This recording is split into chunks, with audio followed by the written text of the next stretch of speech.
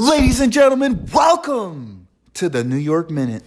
I'm your host, Bert Richardson, aka the Black Hurricane, the blonde-haired menace, the tan Super Saiyan, and you are on an express track to all things card game related.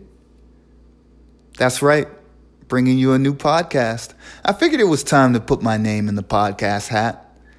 Hoping to have some fun, do this thing every other Friday or so. Real quick, before we get into today's episode, I just want to let you guys know where I come from. I was born and raised in the Bronx, New York. I've lived in New York City all my life. Recently moved to Brooklyn about a year and a half ago. And as far as card games go, I've been playing card games all my life. Ever since elementary school, I remember we were slinging Yu-Gi-Oh cards during lunch. From there, I moved on to Magic. I've played Final Fantasy. I've played Lightseekers, Transformers, TCG. But the main game and the reason why you're here is Versus 2 PCG. As far as my Versus tournament experience, it all started back in Origins of 17, and then took my experience from there, went to Gen Con that year, turned around, started the new year, I went to Midwinter, took first place in that, and I've been trying to go to every one I can ever since. Now that you know a little bit about me, let's talk about the show's intentions. Let's talk about what you can expect from the New York Minute. I got a lot of plans, but mainly we're going to be talking about Versus 2 PCG. So how to take the cards that you don't like and make them look good, strategies, different combos you can do, local Friday night decks you can take, show your friends, and everything else in between. Also going to be talking about other games from time to time. I know here in August time frame, I'm going to be looking at playing the Lightseekers National Tournament. So that's all you need to know about the show. Just today, I wanted to leave you with some knowledge.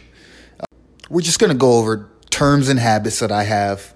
One good habit I want to leave y'all with is the hand size. So when you're dealing with your opponent, you're trying to make attacks or you're trying to defend yourself, one of the things I like to do is I like to judge what I can and can't do based on the opponent's hand size. And the only way to do that, aside from asking them every 30 seconds, hey, what's your hand size? What's your hand size? I go ahead and throw a little yellow die next to my main character's wounds. And I ask the opponent how many cards you have in your hand. And if they say like 5, I'll leave the little yellow die on a 5 next to my main character. And as they play a location and a character, it should stay at 5. If for some reason they throw a plot twist into the combat, now they're at 4, right? Now, generally speaking, the numbers 6 and 3 are really important to me, at least. The number 3 is a universal number. Anything 3 or less during the later turns of the game, you're going to be able, generally speaking, you're going to be able to make safer attacks because the chances of them having a plot twist in their hand is smaller. The number 6 is important to me because in the mill deck, in the Emma Hope deck, the number 6 in conjunction with Valkyrie lets you know how many times you have to use Emma Frost's keyword mind games to get rid of all their cards. We'll spotlight that deck at another time. It's very involved, one of my favorites. The Op. The Op is short for the opponent, and I use that term from time to time. Crackback. When I say crackback in future episodes, what I mean is on defense. So let's say Captain America and Falcon team attack into the opposing Thor.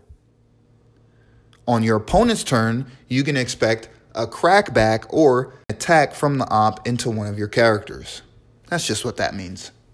When I say blue cards or twists, I simply mean plot twists, specifically defensive pumps such as Find Cover or Shock to the System. Annoying cards. They always make the math bad, but it's a part of the game.